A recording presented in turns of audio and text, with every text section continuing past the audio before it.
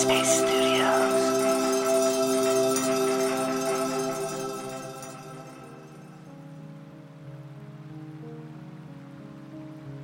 Hi, it's Sam here, and welcome to Radio Headspace and to Tuesday.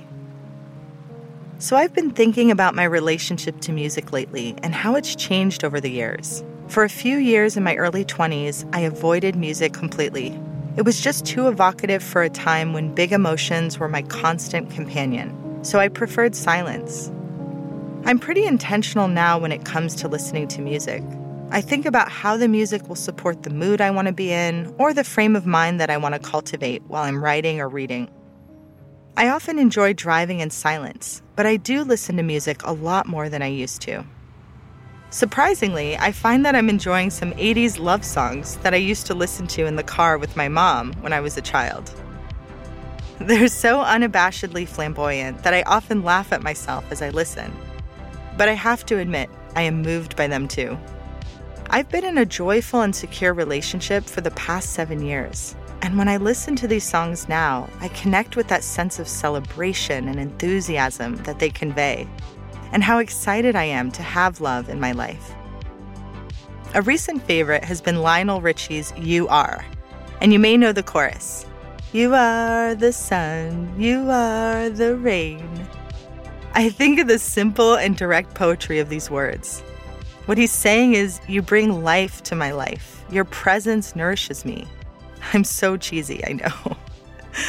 So while I was locked into the reverie of musical time travel on a recent drive, Google Maps coldly interrupted it by robotically commanding me to, at the roundabout, turn right.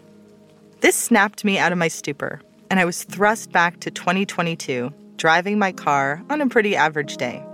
Though I was jolted out of the emotions I was feeling, I felt grateful because I know that I can move in and out of old memories willfully, not getting stuck in an emotional state, but remaining flexible as I touch into them and then exit out of them when I want to.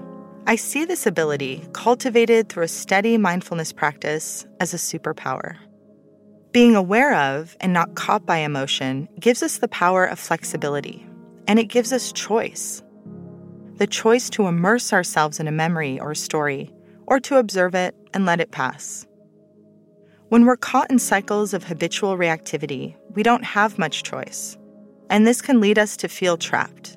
But mindfulness gives us the ability to step back from any mental storytelling and emotional reactivity so that we can observe, allow, and soften. Watching the mind and being a kind companion or witness to what we observe allows us to marvel at and be curious about our mind's power to project stories about the future or recall the past with longing or nostalgia. You can practice mindful music listening by putting on a favorite song and observing the thoughts, images, sensations, and emotions that are arising in you as you listen. And as you listen, notice aspects of the song, the rhythm, the instruments, the tonal nuances that you may have missed before. In essence, you're making the song your anchor. And like your breath and meditation, you're bringing your awareness back to listening in between noticing what's evoked in your body and mind as you listen. I'd love to hear what you're listening to, so feel free to connect with me on Instagram at anchored_Sam and share some of your favorite tunes. Also, we have some amazing music content in the app that's great for focusing. They feature artists such as Hans Zimmer and Erykah Badu. That's it for me for today. Take good care, and I'll see you back here tomorrow.